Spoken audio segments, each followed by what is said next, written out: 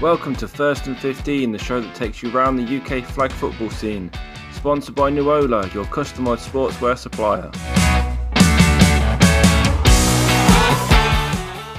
Hello and welcome to the First and 15 podcast.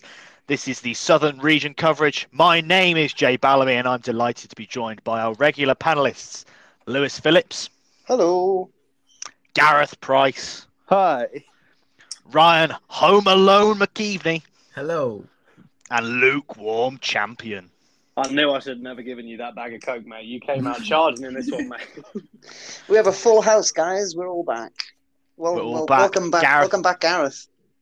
Yes, indeed. He's a married man now. I certainly am.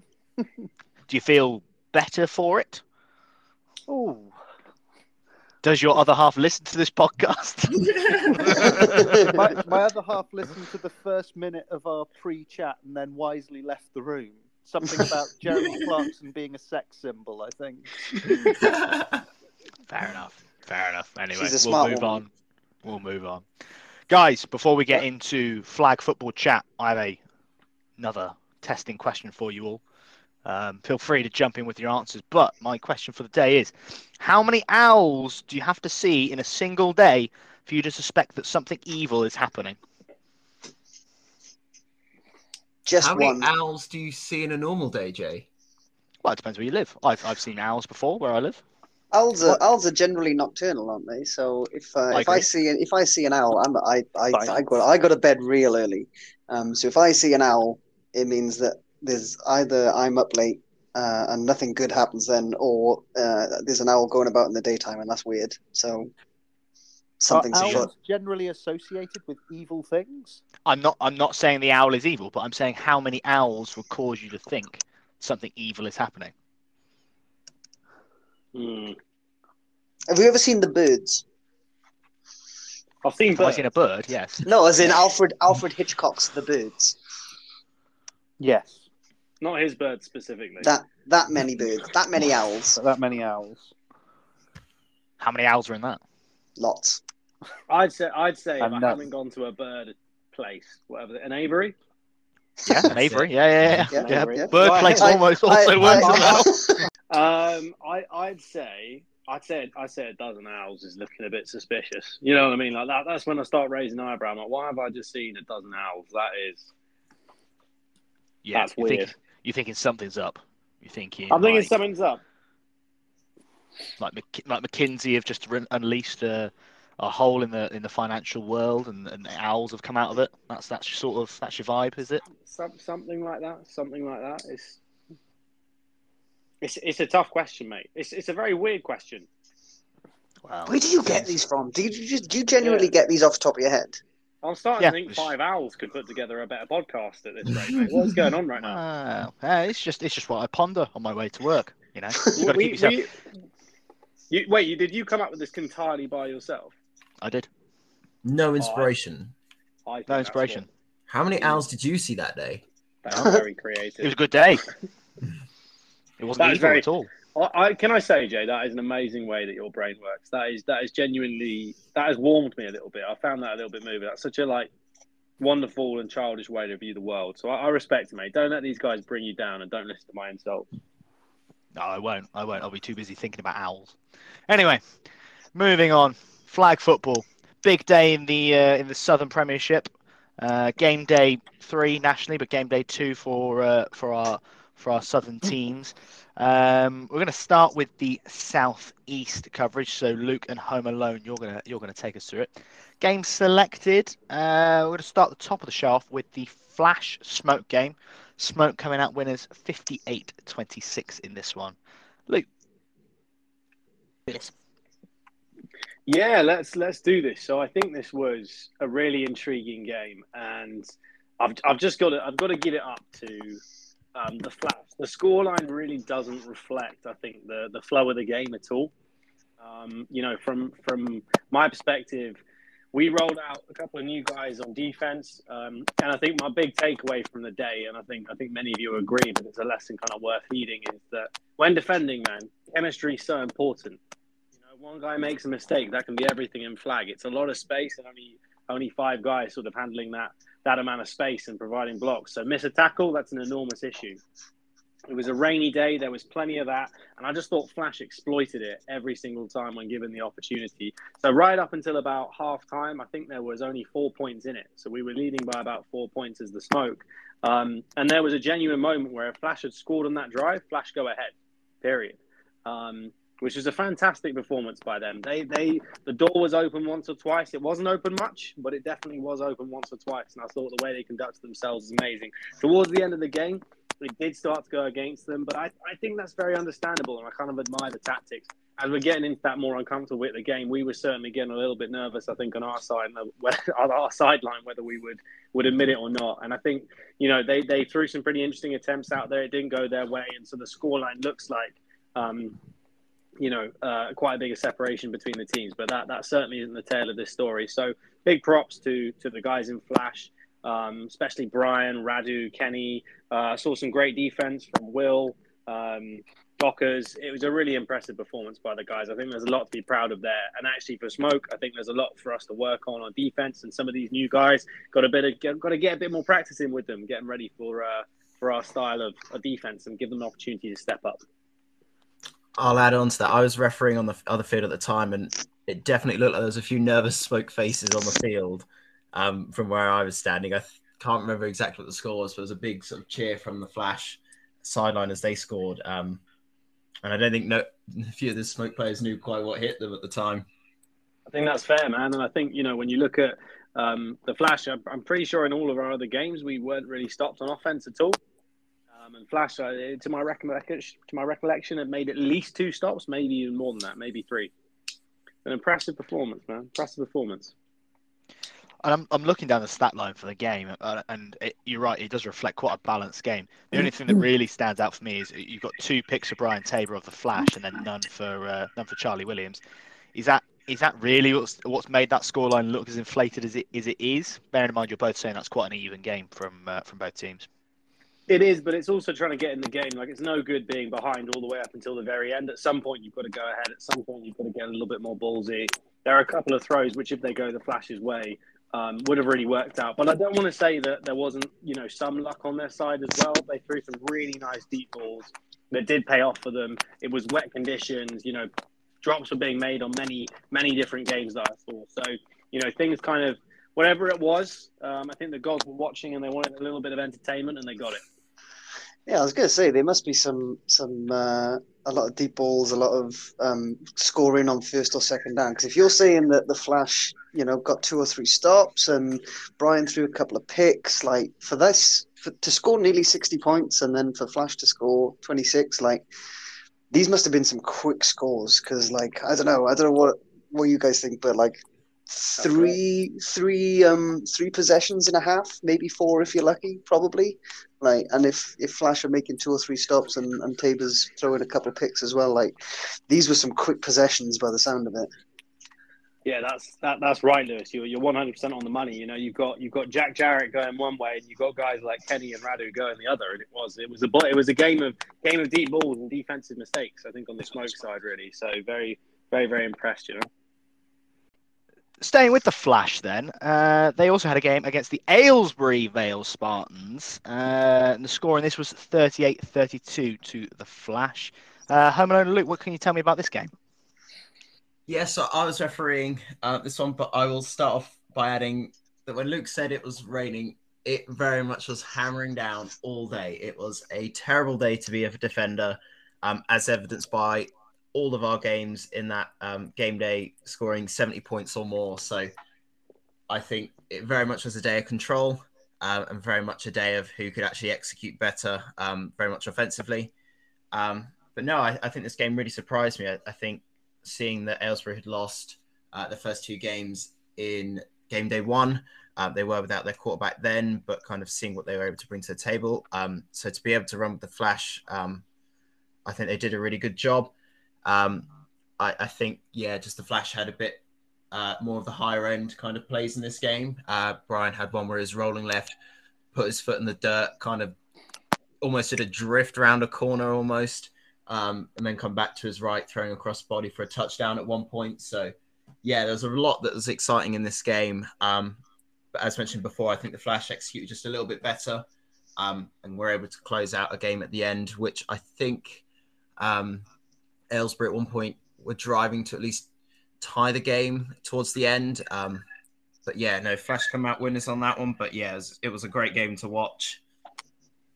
Interesting that you mentioned that with the wet conditions, that it was a bad day to be a defender. Like, can you elaborate on that? Because when I used to play defense, I used to love playing in the rain because quarterbacks couldn't throw for shit, and people couldn't catch for shit. So playing defense was super easy when the weather was raining. I thought that was an amazing piece of analysis by Home Alone because it's so true, and I agree with you, Lewis. It's really weird because I've turned up to a lot of tournaments and it begins raining, and in my head, it's just that wonderful moment. It's like, what's his name? What's his name in Lord of the Rings? And it starts raining. He's like, so it begins. You know what I mean? You get that swell. you get excited, man. It's that moment where you're thinking, oh, everything's going to be sliding off their hands. We're going to get those little bobble picks. It's going to be great. But actually, something I think was done really well by all the teams that played that day was these offensive adjustments. And actually, it lent itself to defenses just not making tackles, man. Flags were sliding out of hands. And I can say that happened to me on one or two occasions. And actually, like, having to grip the thing, if you didn't get it by the plastic right at the top, you could easily just slide off your hands. I saw lots of people just abandoning their gloves. I thought the offenses did an amazing job of either going really, really deep, a really nice drop-in pass that someone's able to bring into their chest, or playing it really short and letting some of their receivers go on those runs. And I know the Spartans have got a couple of shifty guys who are able to get moving. You give them a little 5-yard curl. If you don't tackle them quickly, they're going to start getting past you. So I thought they both really, really well adjusted to that. So in a very weird way, the offenses empowered themselves against the defenses to respond to those really wet conditions. I think a very underrated thing as well that I've noticed, at least at this game day, that I hadn't previously seen much of before in Division 1 is actually just every single offense had a towel to keep their balls dry. Like they had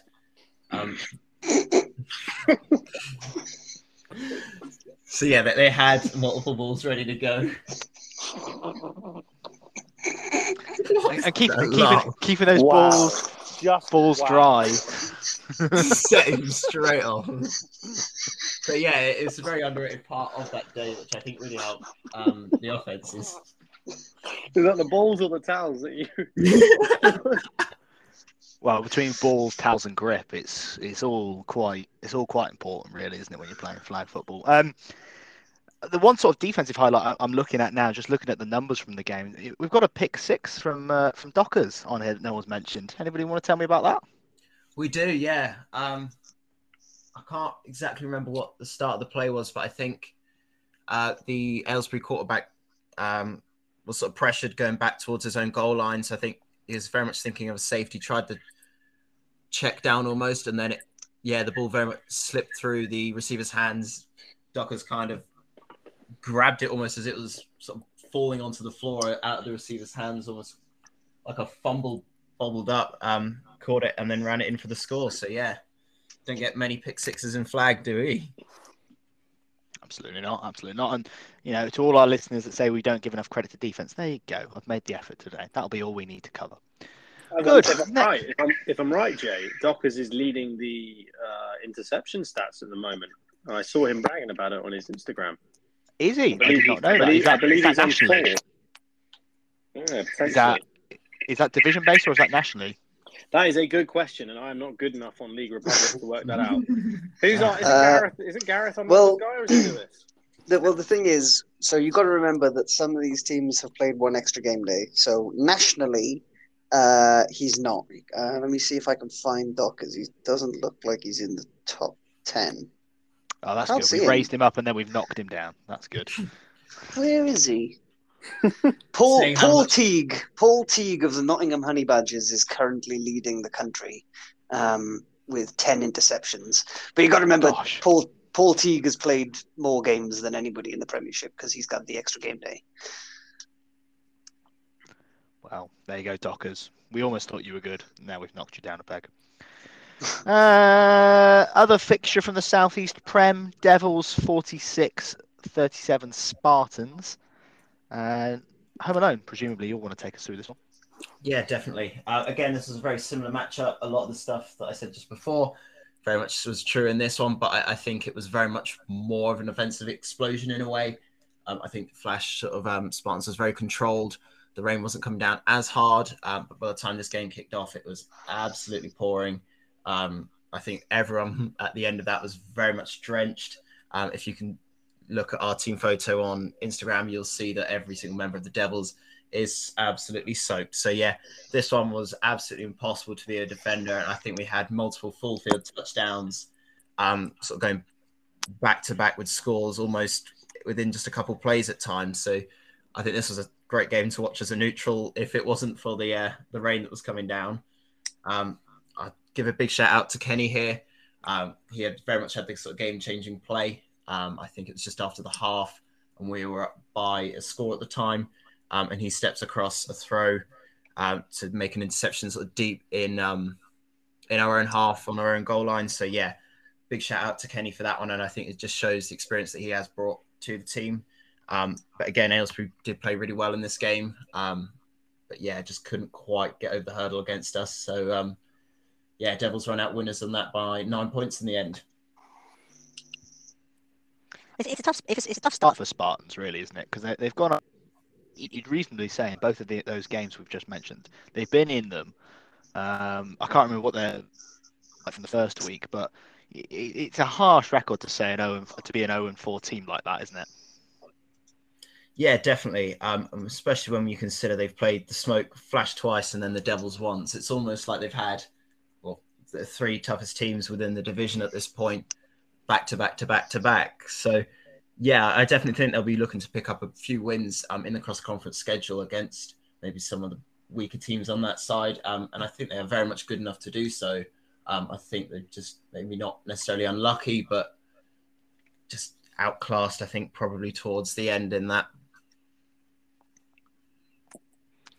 I think that's very true, Home Alone. I 100% back that, and I think seeing how close they were in the fight in both those games, they've kind of done a little bit of was it the Chicago Bears last year? Just kept losing a game by a score, and then the Giants did it the year before that. I think they're sort of on that cusp. I've seen some really good play from them, and lots of props to the Spartans what they've managed to achieve, and in particular shout out to their wide receivers. They were a lot of fun to cover in the Smoke Spartans game. So huge respect. Good stuff. Okay, cool. We'll move on to the Southwest Premiership results then. And Gareth, talk us through Neptune's Phoenix. Phoenix running out 2019 winners in this one. So, the Neptunes, I think they're a team that at the start of the season we had pegged as being, fifth or sixth in this division. And although I still think that may well be the case, they are without a doubt a Premiership quality team. They have made it hard for every team they have played so far this season. And against the Phoenix, they were 2 scores ahead until sort of the final 3-4 minutes of the game. And I guess perhaps a little inexperience of how to run a clock out was their downfall. The Phoenix got the ball back with less than a minute to go, drove down the field, scored the touchdown to make it 19-all.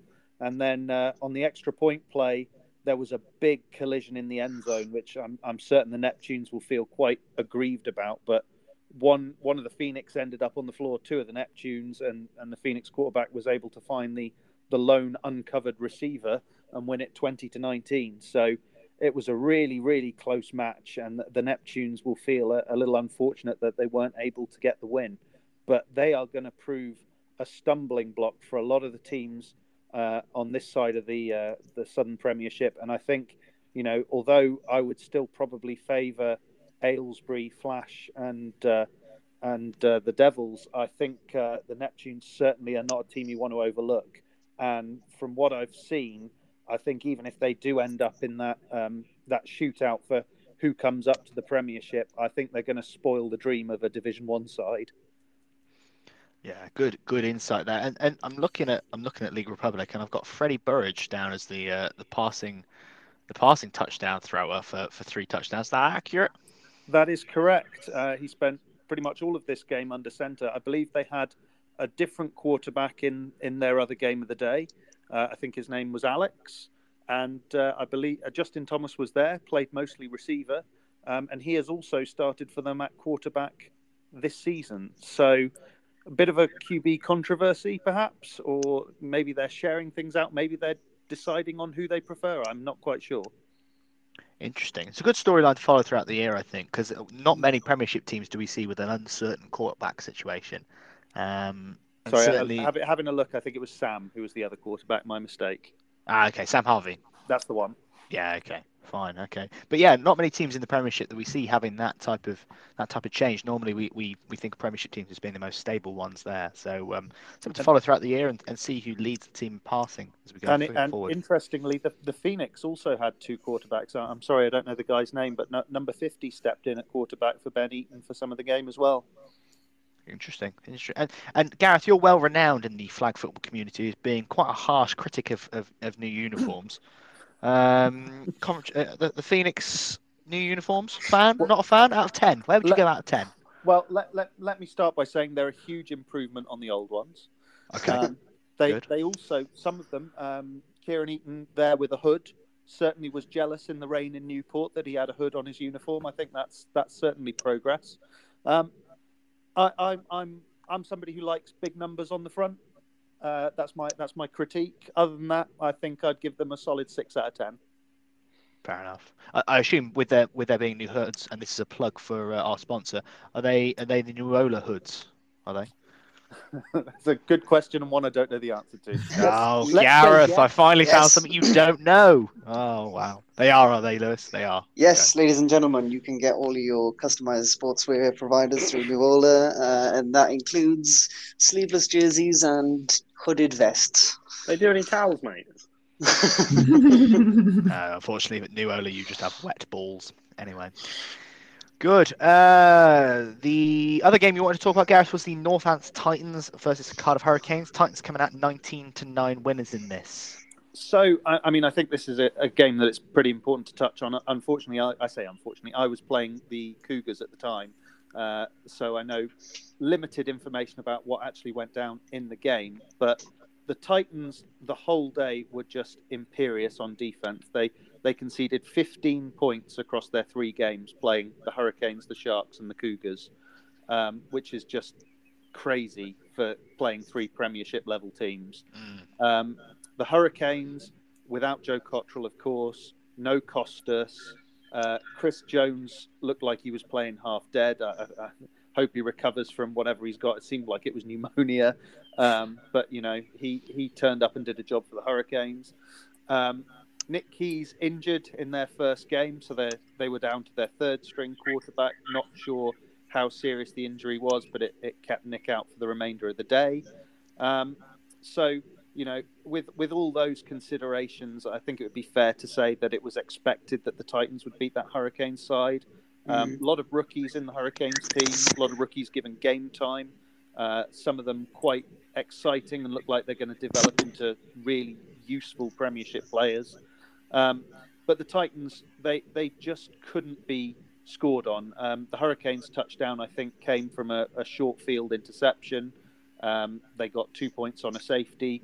The same thing happened in the Titans-Cougars game. It was an interception by the Cougars on sort of the 1-yard line that gave them the opportunity to score a touchdown.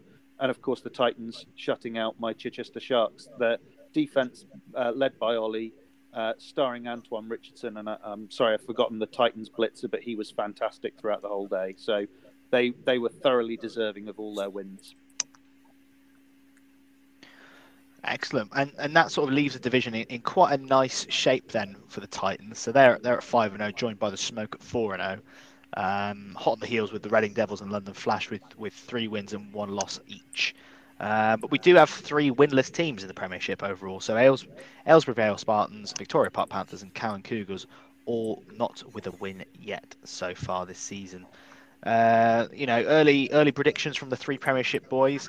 Who do we think's going to finish top, and who do we think's going down, or going to be in those weird playoff brackets to play each other to maybe go down, but maybe not go down?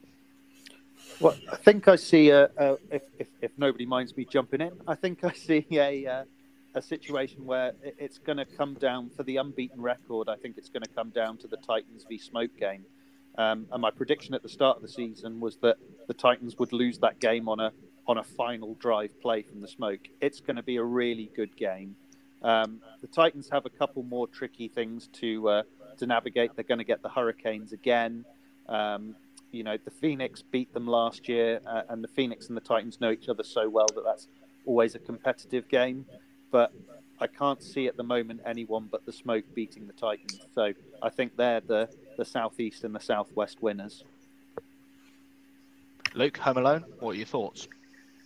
I think Gareth is spot on in that analysis. I think it's very tough to look past the Smoke already with the results they've had this season. I mean, putting up, 56 points on the Flash, I think just shows where they're at already this year. I think it's a good point, Home Alone. For me, I'd need to know what's changed about the Northants Titans. I think the games last year weren't crazy close, so I'd have a bit more confidence in my Smoke, obviously. But there were some really, really impressive pieces on the Titans. So if they've added a couple of things as well around that, it's going to be a really good game, man. It's going to be a really good game. Good stuff. And then quickly for a shout out for those three teams I mentioned at the bottom, who do we think is our likely candidate to be holding up the rest of the division? So I don't know if this was the case in the first game day because I was on honeymoon, but the Cohen Cougars, it's part the ladies Coventry Cougars, and I don't know if they were there on the first game day, but it seemed that a few of the Cohen Cougars from last year had returned to the starting lineup. That gave them a little bit more deep throw power, I would say, but it also seemed that they were a little disjointed. They were really fun to play, and they played everything in the best spirit, but they seemed disjointed for a Premiership team, and I think Aylesbury certainly will have too much for them. I've not really seen anything of Victoria Park so far this year, so I couldn't comment, but I would fancy them in that as well. Fair enough. Any disagreements there from Home Alone and Luke? Hard to disagree with Gareth. He's on form today. Something about being locked down by his wife's got him thinking sense. I'm just well rested. Good stuff. Okay, well look, that's enough Premiership ball. If you're not interested in Division 1, then by all means we're not gonna talk about the Premiership anymore. We'll move on to the Division 1 South East highlighted fixtures. I've got a bit of a combo coverage here between a bit of Gareth, a bit of Darren Seal writing in and informing us of some information that he had from the game day as well. But we'll start with the Bucks Spark game that finished Bucks Wolves, that is, I should say. It finished 2018 to the London Spark. Big game, really, in the tail of the southeast. This one, Gareth, do you want to start us off with your thoughts on this? Yeah, sure. So obviously, that's I think a game that Bucks Wolves were not expecting to lose. It was a really, really close game. The thing for me that I took away from it is that Spark defense is going to cause some of the better teams in Div 1 problems. It is fast, athletic, aggressive, and they're going to upset one of the big four teams from the other conference without a shadow of a doubt. Offense, well drilled, not quite as exciting to watch, at least for me, as the defense. But then again, I am a defensive player. Had a really nice playbook. I assume that's got Charlie's hands all over it.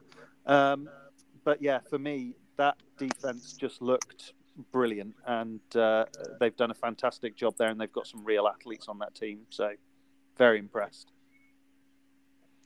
Yeah, and at the start of the year, we were a bit sort of undecided on what we thought the Spark would be. Luke wasn't giving much away in terms of where he thought they would be at the end of the year, but we pretty confidently said that it was the Wolves division to lose in the southeast. That loss for them really puts the cat amongst the pigeons. I mean, we've got Spark on 3-1 now, and Bucks Wolves on 5-1, having played a few more games. One loss apiece, it really opens it up and actually makes that return fixture quite important. I mean, they've already played it, haven't they? Oh, yeah, they have. Yeah, sorry, apologies. Yeah. So Jake, as we mentioned at the top of the. Give me my moment, man. I killed this piece of analysis. I told you guys the Spark team was going to develop. They were going to get better and better. And now we're seeing Anthony Richardson. What are they? Fast, athletic. We're going to cause problems. It's Anthony Richardson, mate. You're looking at Anthony fucking Richardson right here, okay? And when I say, guys, like Gareth, you are bang on the money. When you say fast, We were running our 40-yard dash times on Clapham Common the other day. So you gotta take a lot off on Clapham Common, all right? It's horrible ground. It's mainly where people like go to drink Pimm's in summer and stuff like that, right? Party central. The ground is rough.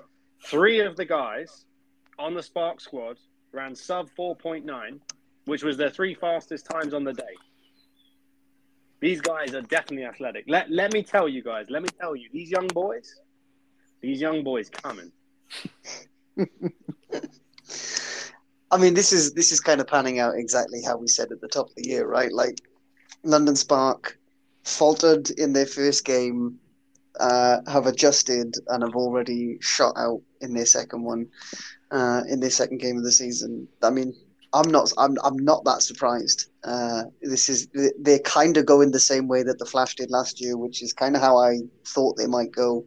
Yeah, it's going to be interesting now that those two teams have played each other. They've split their head-to-head, one apiece. I think if it does come down to it, I think Wolves have probably got the better sort of points difference, because I imagine they did beat the Spark by more than 2 points. So those cross-conference games certainly come into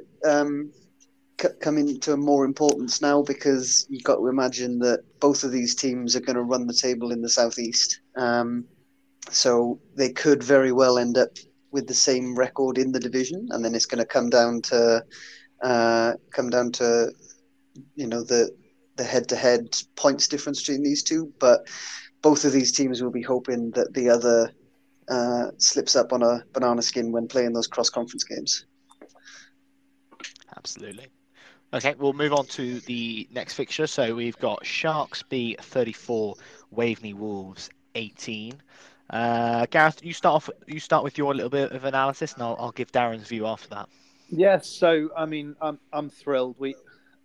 I didn't get to say anything after the first game day because I was away, but we went up to Lowestoft and beat Waveney by a point with someone who'd never played quarterback before, throwing to 3 receivers in their first ever BAFA games, squad of 5, and we won that game.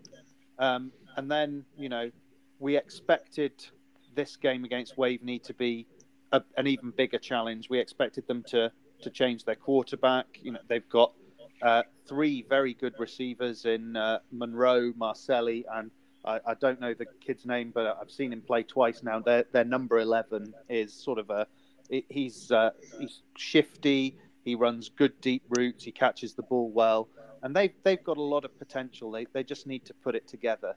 But we went into that game. We got our quarterback back in Matt Smith. That meant Sam, who played quarterback in the first game, could move to his natural position of receiver. Defensively, they did everything pretty much perfectly into the last couple of drives, where they let Waveney score a couple of times, which was a minor disappointment. But they listened to everything we said about the Waveney game plan and training. They executed it well, and they deservedly won it by a comfortable margin. Yeah, and the sort of take from Darren I had on this was that, having run rings round Redstorm previously from Waveney's perspective, they just looked quite simply tired against Sharks B, right? So the fact that it was it's always going to be an early start coming from where they come from, and sort of 3 games by the end of the day caught up with them. But the one shout out that he did want to give was to Polly Monroe for her excellent tackling on the day.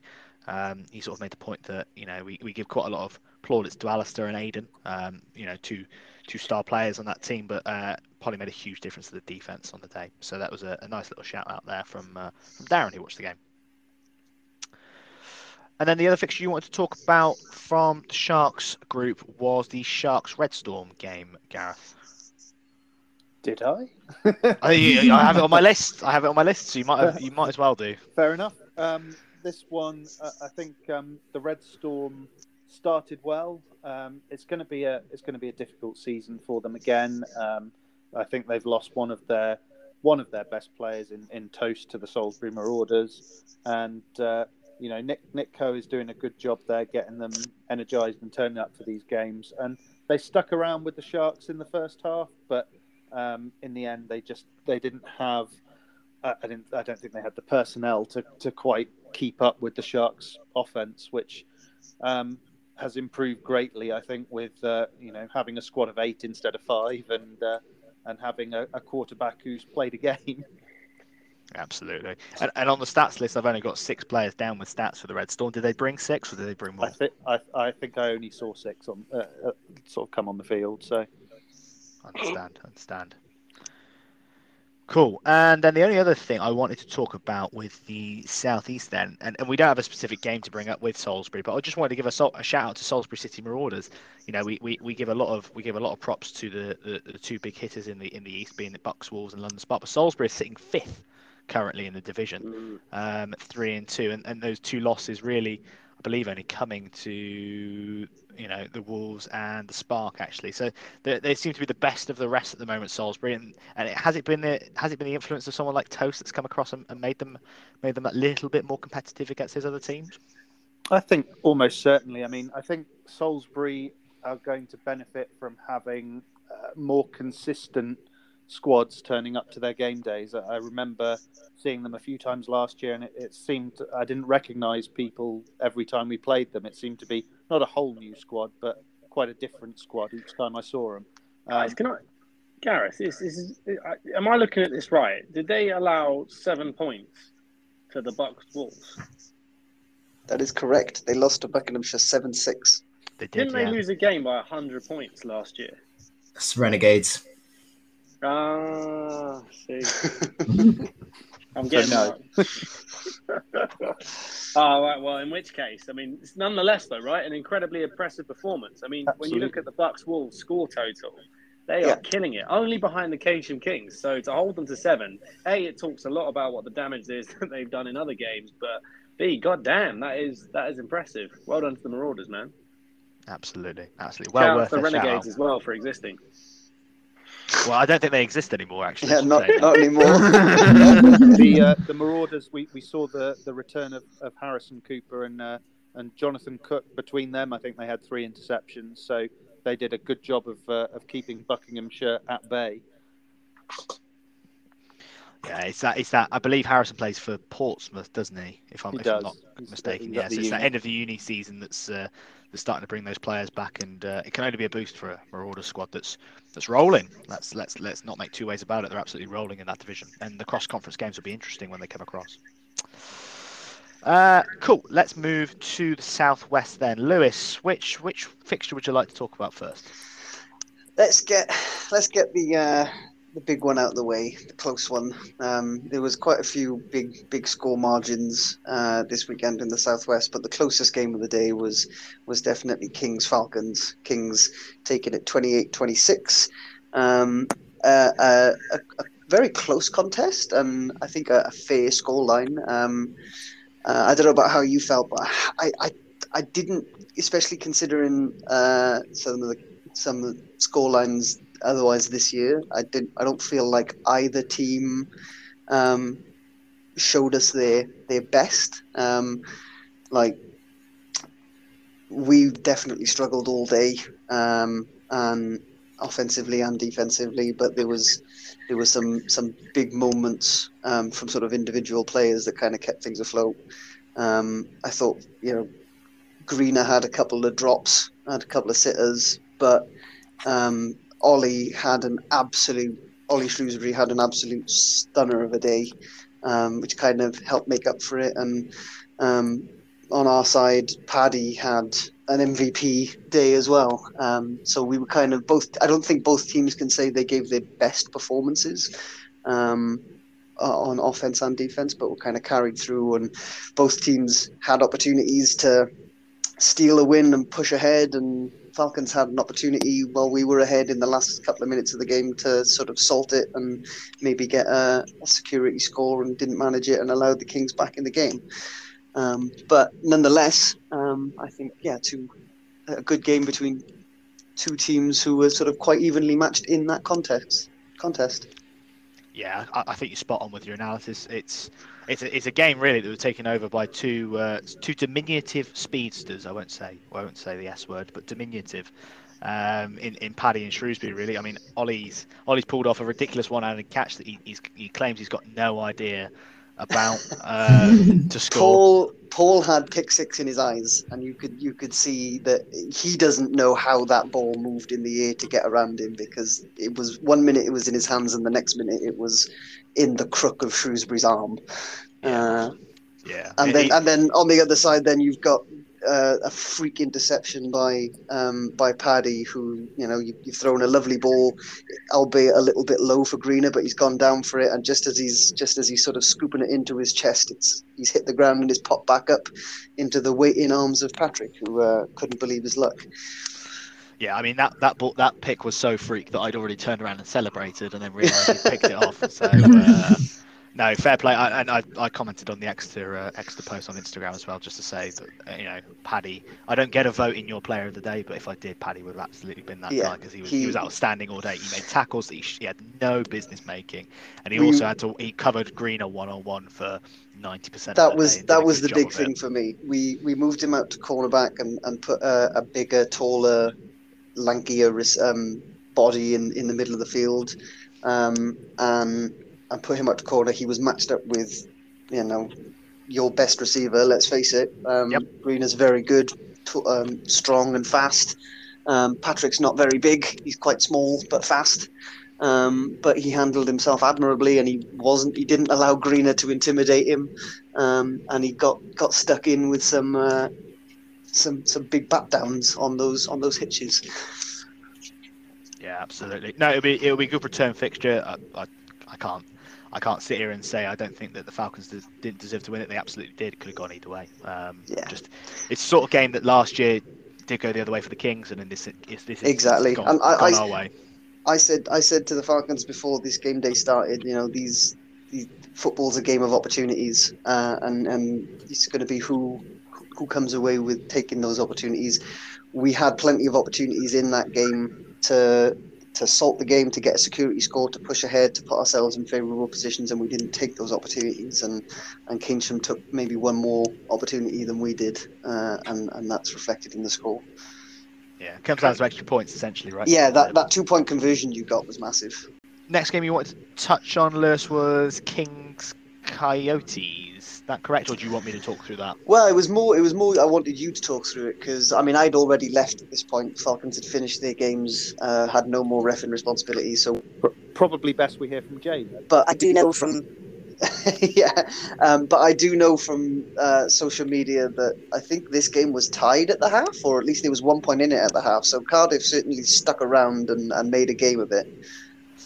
Yeah, it was. I think there was only 2 possessions each per team in the first half. I don't know how it managed to be like that because of the clock, because in the second half we seemed to have about 4 or 5 possessions on offense. So I don't know how that happened. But yeah, it was about 14 all going into the half, I want to say. Finished 36-26 to the Kings. But I'd say Cardiff looked like a much more developed unit coming into the year. The record won't reflect that, in the sense that they haven't turned a team over yet, but certainly a much more well-rounded team in what is the most competitive division in Div 1. And yeah, their offense and their defense look much more comfortable in what they're doing.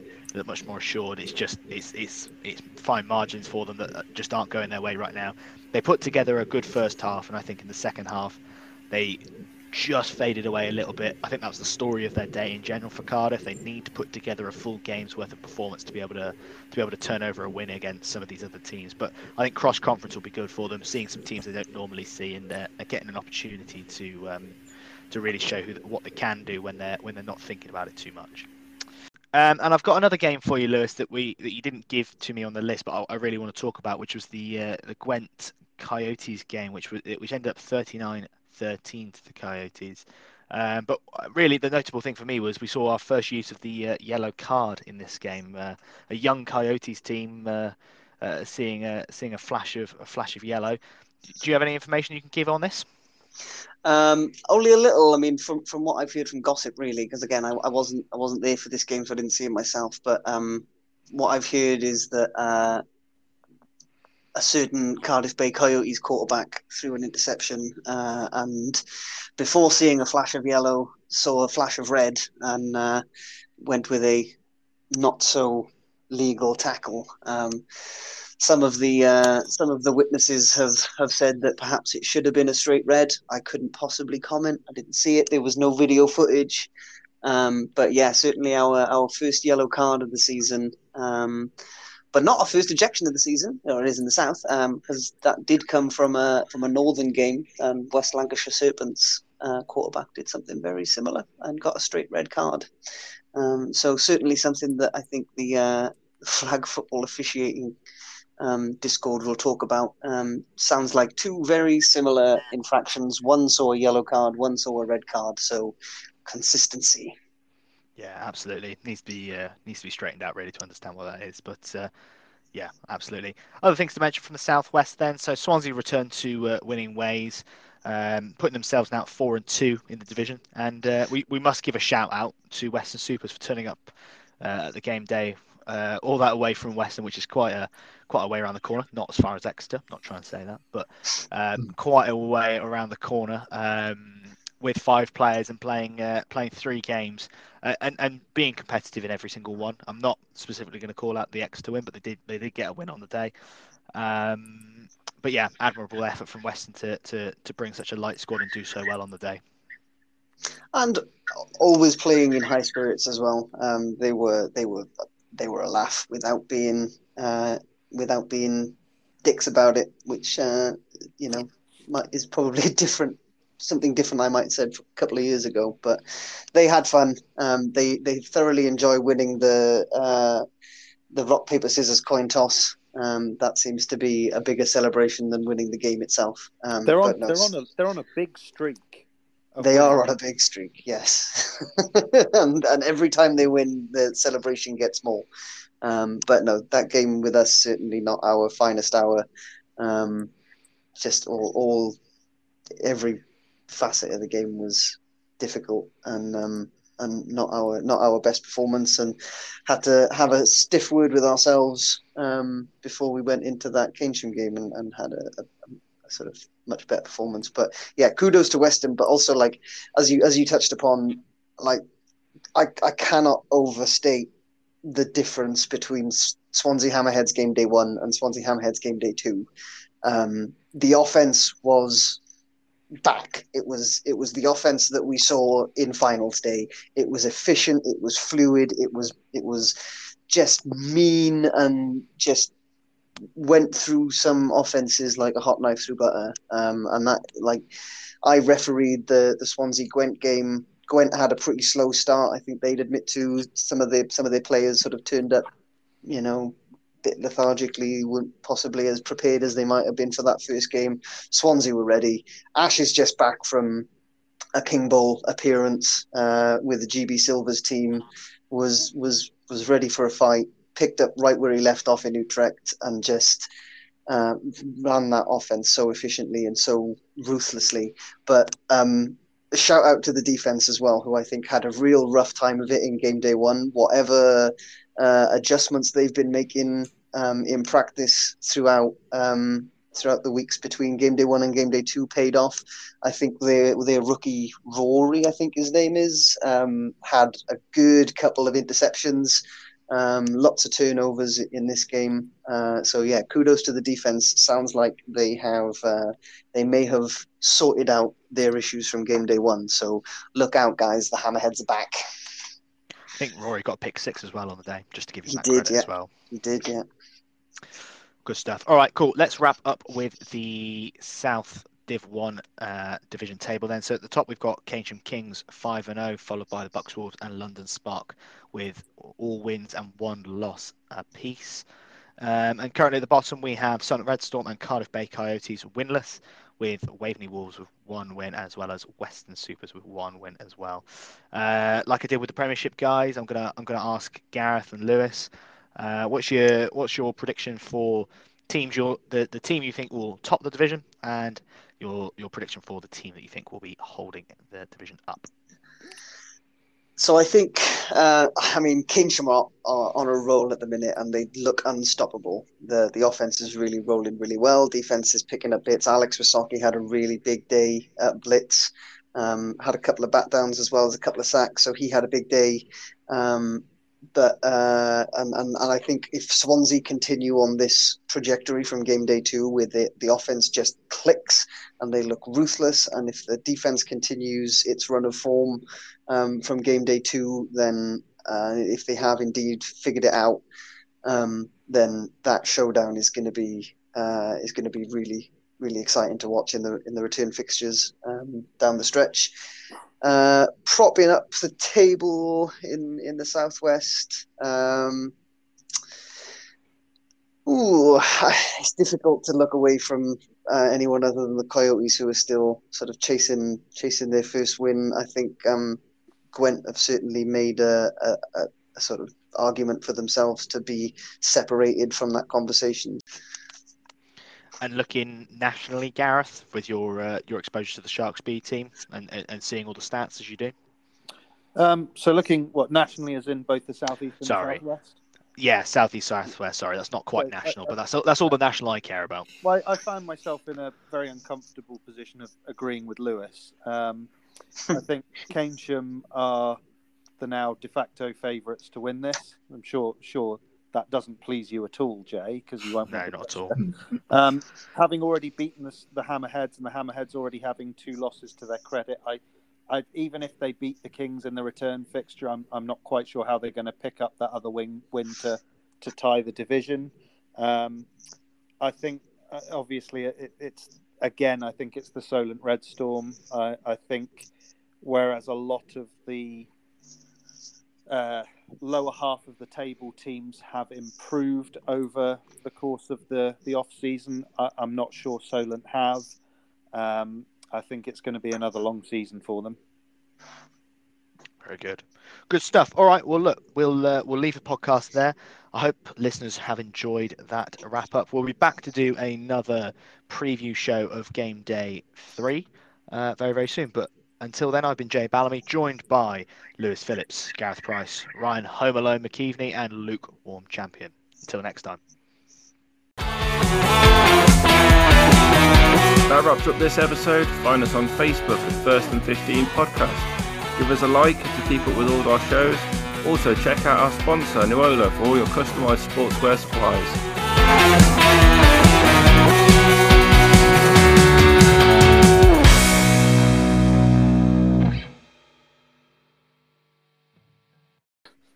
My money's on Home Alone's gaming PC. Yeah, mine. Yeah, I think that's where mine. Yeah. Wow, just catching strays. You have one freak heat wave.